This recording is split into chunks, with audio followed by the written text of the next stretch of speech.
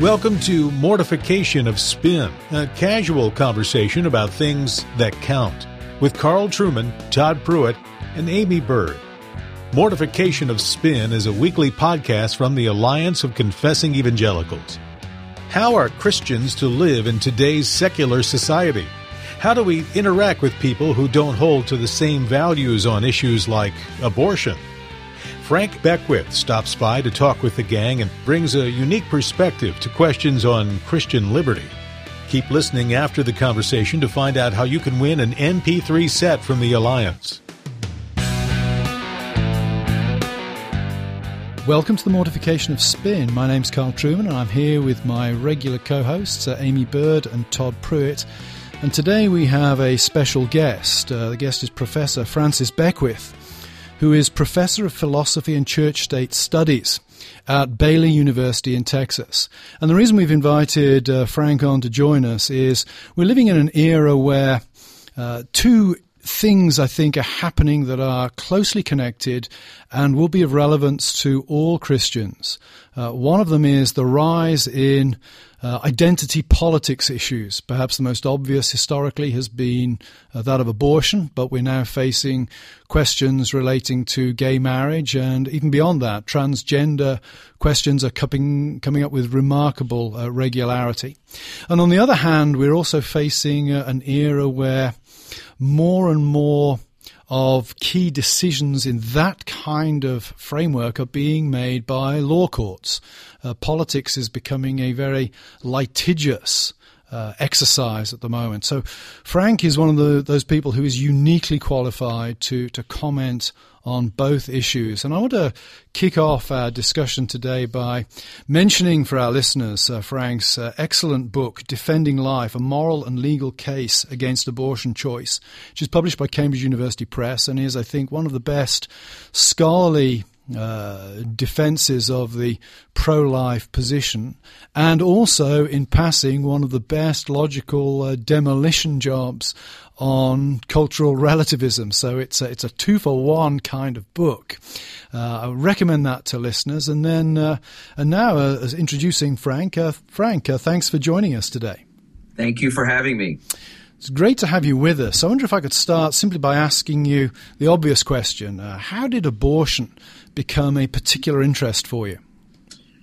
It's a great question. I was in graduate school in the 1980s and at Fordham, where I began most of my work in philosophy in the area of philosophy of religion and metaphysics. And during that time, I had been asked by several friends questions about abortion. I had been, I guess, for lack of a better term, I guess intuitively pro-life, but considered myself somewhat of a moderate on the issue.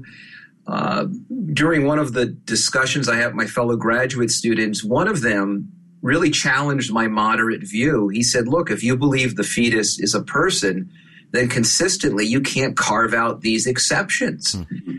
And he was an atheist. And it was sort of kind of shocked me and continued, still kind of altering my views a little bit, but my scholarly work was still focused in philosophy of religion, metaphysics, more traditional philosophical issues. In fact, I did my doctorate dissertation on David Hume's argument against miracles, which has nothing to do with what I'm doing now.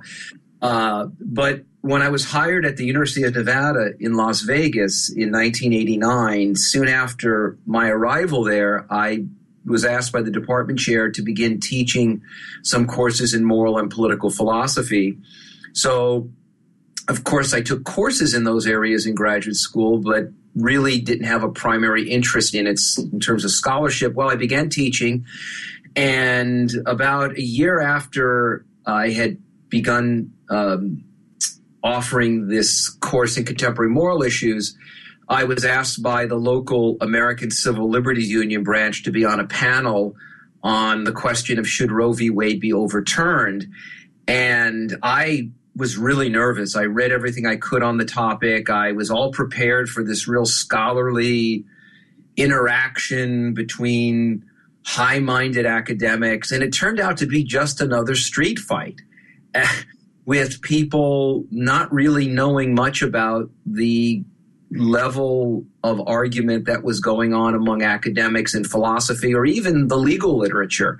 And that's when I wrote a 4-part series for Christian Research Journal called Answering the Arguments for Abortion Rights. And that eventually became a book called Politically Correct Death, which I published in 1993 with Baker. And then since then, my interests have expanded to other questions overlapping law and public life and morality, and have written in other areas since then. But that's how it sort of began. It was kind of accidental. I just kind of fell into it and began seeing connections between some of the issues concerning abortion and those that I had delved into in graduate school in metaphysics. So questions about what is the nature of the human person, what does it mean to live the good life? These are obviously not just merely moral questions. They're also questions that are tightly tethered to the sorts of beings that we are. You know, Frank, obviously there's political implications when we talk about abortion. And one of the things that's I'm a pastor of a church, and I'm a pastor of a church and within a denomination that has a clear stance on abortion. We've staked out a pro-life position. But to speak about this issue, for instance, as a pastor, sometimes you'll be accused of bringing politics into the situation. But of course, it's impossible not to make political connections because there are legislative realities that we're talking about here. And I wonder, what would you say to a person that would say, you know, I'm against abortion, but I don't think we should overturn Roe v. Wade at this point. I don't think we should seek a legislative solution. I think rather we should just focus on seeing the hearts of Americans change. How would you reply to that? Well, the first thing I would do is I would make a distinction between the legalization of abortion and Roe v. Wade. Roe v. Wade, what it did, it constitutionalized abortion. That is, there were several states prior to Roe v. Wade that had actually permitted abortion, but what they essentially the Supreme Court did, it made it a fundamental right. So it's often missed because we tend to associate Roe v. Wade with the question of legal abortion, and rightfully so. But as a technical matter, abortion could still be legal everywhere, and there didn't have to be a Roe v. Wade. But having said that, though, the question I would raise to the Christian that makes this comment is this: don't we have an obligation to love our neighbors as ourselves? And isn't the unborn child one of our neighbors? That is, if you truly believe that unborn children are members of the human community, they are truly one of us, doesn't it follow from that we have an obligation to do as much as we can to help those who, in fact, are in this position of vulnerability? We don't think this way about other matters, do we? I mean, imagine if somebody said, look, I understand that, you know, there are members of the Ku Klux Klan that live down the street, and once in a while, sure, they'll burn a cross on the lawn. But, you know, let's just talk to them and show the love of Christ. Yeah. I mean, we would, in a sense, you know, say, you know, there's a sense in which we do give people permission, and I think rightfully so, to kind of err in their private and public judgments, right? If that's what liberty is. But there's a point at which those liberties have to be connected to what it means for a human person to live the good life. And I think, if anything, if the government should be involved with anything, it should be the protection of innocent human life. Yeah, I think good. Part of what Todd's question is asking and how you're answering is something I really picked up in your book, Politics for Christians. And a point that I really noticed you hammering in there is this pervasive view that theology has no claim to knowledge in society. And I think that the way Todd's asking that question is in the church itself. I think a lot of times we think that way. And so we think we may have some claim to some virtues, but not knowledge itself. And so then we base our argument more on plain morality than the theology behind it.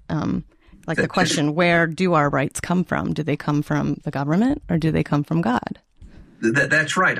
That's one of my pet peeves, if you want to put it that. in fact, there are two people that really had a big impact on me in thinking this way. One of them was the late Dallas Willard. In his work in philosophy, especially one of his last books. I think it's Following Christ Today. I think the name of it is. I forget, but he's got a chapter about how the separation of church and state in the United States has shifted from an understanding that treated religion as a legitimate avenue of knowledge to a now kind of a separation of faith and reason. Mm-hmm. And and I thought it was a really good insight. And the other is Pope Benedict, while he was Cardinal Joseph Ratzinger, published a book called Truth and Tolerance, and he made a very similar observation. Years ago, this was I think 12 years ago, I was at Texas Tech University giving a talk on science, theology, and the law at the law school there. And at the end of my talk, because I was there to talk about some of the Darwin intelligent design public school debates, and one of the professors in the audience from one of the science departments raised his hand and he said, "All you've given us are religious arguments." And I responded, "Wow, I'm relieved. I thought you were going to say they were bad arguments." and the place just, there was like a moment of pause and then laughter, and he was not happy with that response. But the point of the response was to try to bring this out. And I told this to the audience. I said, look what he's trying to do here. He's trying to say, just because your position happens to lend credibility to a theological point of view, that in itself means it's irrational. Wow. That's really and that kind of thinking is so prevalent. It really is. That's why I wrote the book that's coming out later this year, Taking Right Seriously. It deals in every chapter with this habit of mind you find in among Supreme Court justices, a lot of legal academics, and it's sort of stunning. And I think Christians have a lot of work to do to sort of change people's minds on that. Yeah, I had a thought before you came on, Frank. We were, the three of us were just kind of having a discussion about certain issues connected to abortion. Carl mentioned how effective some of the technological advances have been, like these high-resolution ultrasounds, which are helping people see, because we're such a visual society, that this is a baby inside who's growing. But I think it was about 10 years ago that I read an article by Naomi Wolf where she just comes right out and acknowledges what we can't not know, which is this is a human life. And she comes right out. She finally gives that, okay, yes, let's just admit it. In fact, she admonishes some of her fellow feminists by saying, basically, it doesn't make sense for us to continue to deny that this is a human life. But then she makes that really stunningly frightening leap to saying it's just a lesser life. That's right. And that's what we're seeing develop. You know, in the 1970s, the feminists had to say, and the pro-abortion activists had to say, it's not a life. Now, as that's becoming more and more ridiculous, self-evidently ridiculous, they've made now a very frightening leap. Well, and you have people like Peter Singer taking that to its logical conclusion, right, relative to post-birth. Right. Abortion, right, infanticide. Doesn't matter what you are as a human being. Yeah. It's how you can contribute, what you do. That's something you bring out very clearly in the book, I think, actually, Frank, that the issue of whether the fetus is a person or not is not really the issue. Mm-hmm. So that's a powerful part of the book. What would you say to, Todd and I both pastor churches. I'm guessing most of our congregants will not have the time to work through defending life.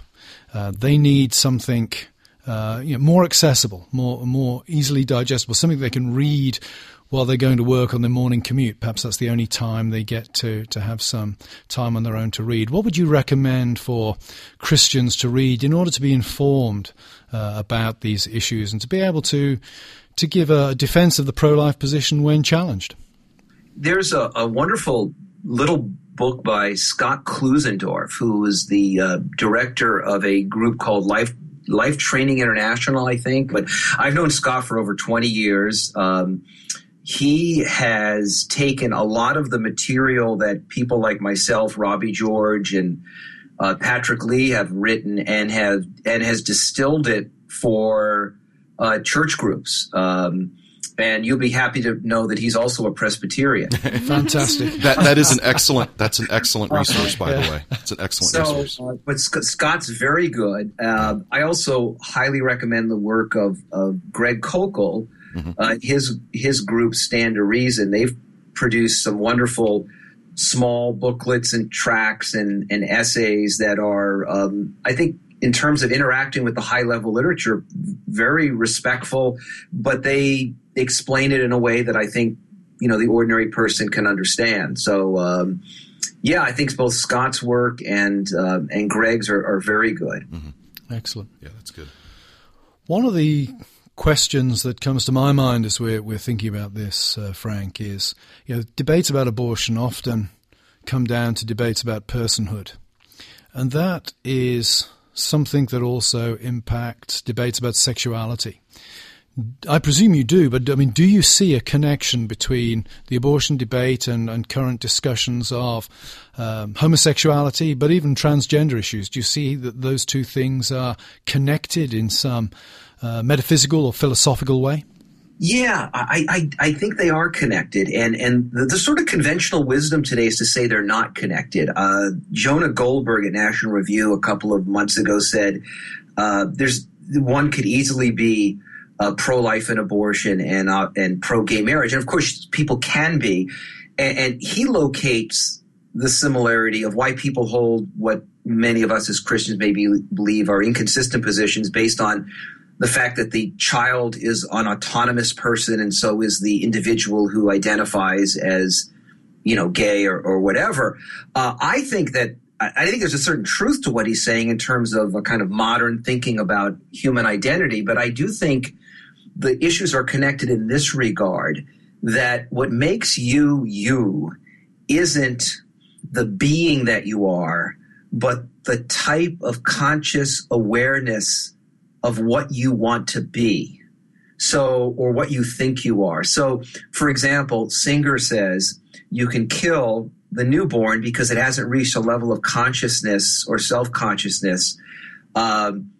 Why is that important? Because that is what you are. You're just simply a collection of emotions and feelings and so forth. The traditionalist, someone who holds a view that abortion is wrong, says no. What you have to understand is the human being has a particular nature and is ordered towards certain goods, and to disrupt those goods prematurely is to harm that person, even if they don't choose those goods. So in the gender, the debate over gender and homosexuality, one side says the human being's sexual powers are ordered to these goods. You may have desires not to exercise them in that way, but those desires are not right. Yeah. But that violates the sort of modern understanding that there's no teleology to the person. Whatever order of the person that exists is determined by the person. So I think that's the similarity. So you often hear when people debate about moral issues, they'll often appeal to their subjective preferences, right? That's not what I want. Right. Well, maybe what you want is wrong. And that simply is outside of that. There's no way they can accommodate that. Yeah. That's also where I think the church has really hurt itself, because not being able to make the theological argument as knowledge, I think that so often we have settled for being the virtuous argument. But now it seems like we've lost that as well, because whether it's stem cell research or the woman's right to choose or gay marriage or embracing transgender identification, like those are the new societal virtues. Mm-hmm. And so now we just look like a bunch of meanies who won't serve cake. Right. I think we've really lost all of our standing and our voice in society. Yeah. And I think beneath it all is this elimination that there's such a thing as an objective human good. Mm. Now look at things that what just happened this past week in France, and discussions about censorship and free speech, and people are trying to they're struggling to figure out, well, why is free speech good at all?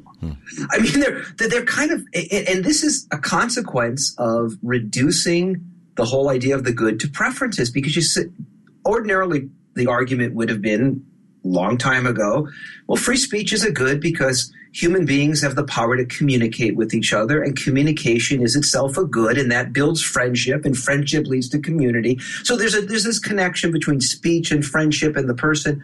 But once you've evacuated that, once you say, well, we don't know what persons are. Well, persons speak. So you don't even. So That's such a good point. So there's a disconnect, and this is why tyranny will always fill the void, because someone will say, "I know what it's for," and they'll tell you. Yeah. There seems to be as well an underlying. It sounds very trendy to put it this way, but an underlying war against the body as well.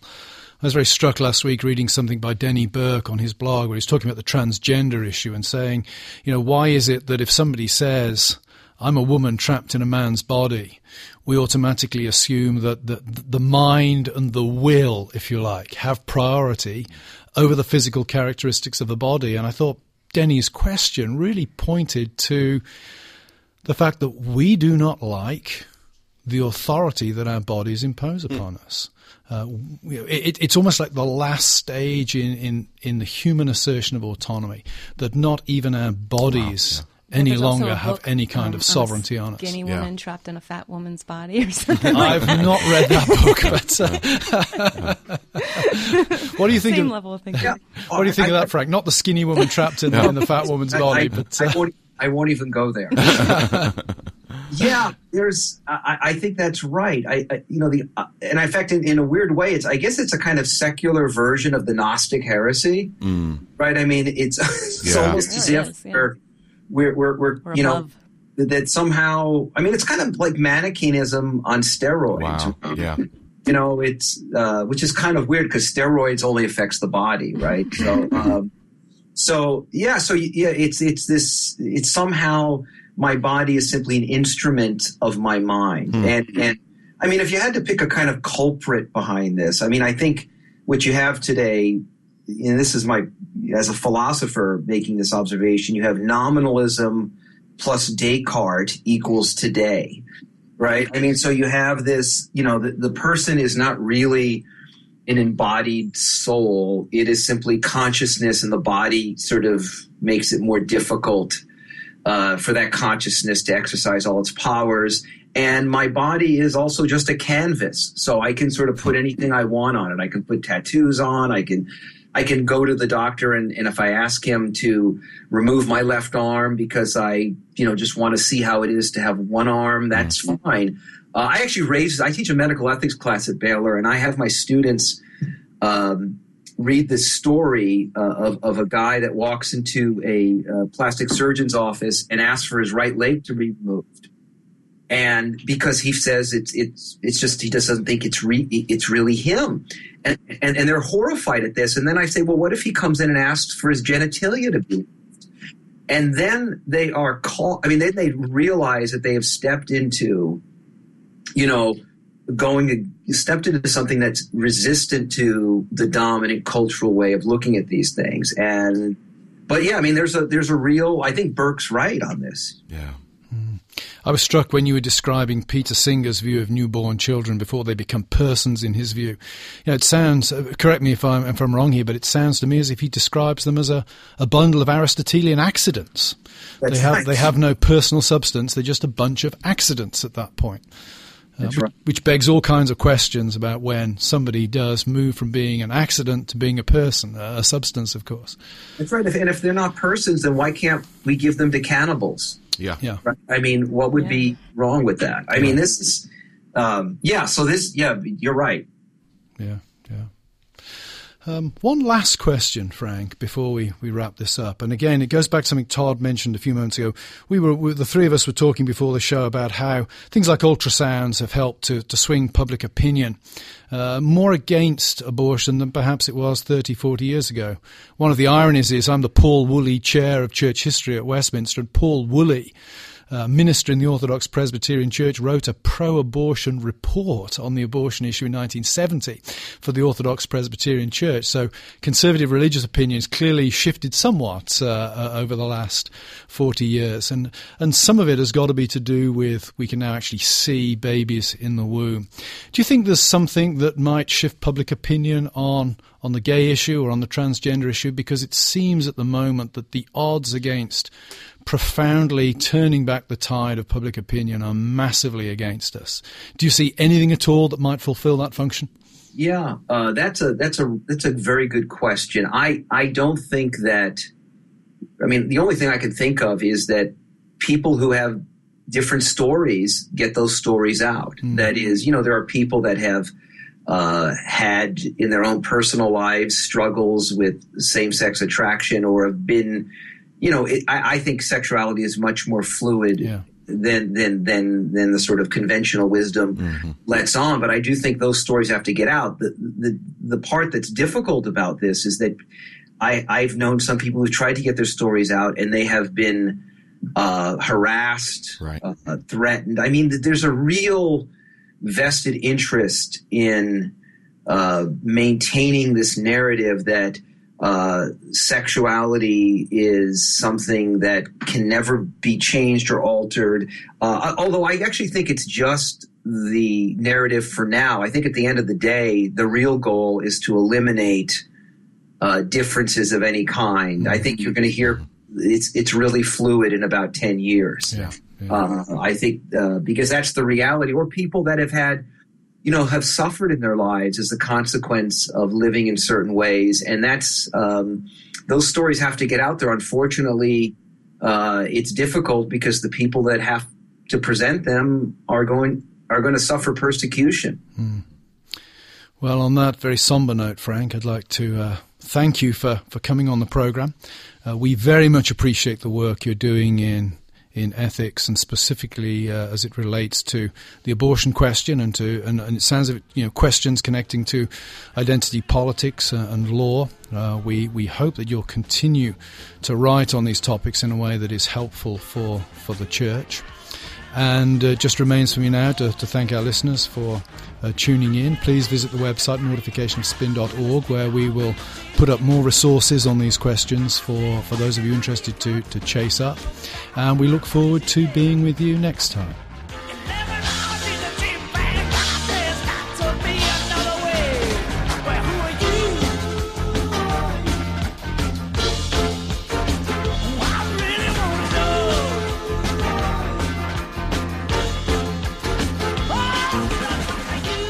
Thanks for listening to Mortification of Spin, a podcast of the Alliance of Confessing Evangelicals, a coalition of pastors, scholars, and churchmen that exists to foster a reformed awakening in today's church. Head over to mortificationofspin.org to enter for a chance to win God's Servant in Christian Liberty, a set of MP3 messages by James Boyce. On the next episode, the hosts ask, how should one listen to preaching? How should one even listen to bad preaching like Todd's? Is there a way to approach it? All that and more next time. And don't forget to read more from Carl, Amy, and Todd on mortificationofspin.org.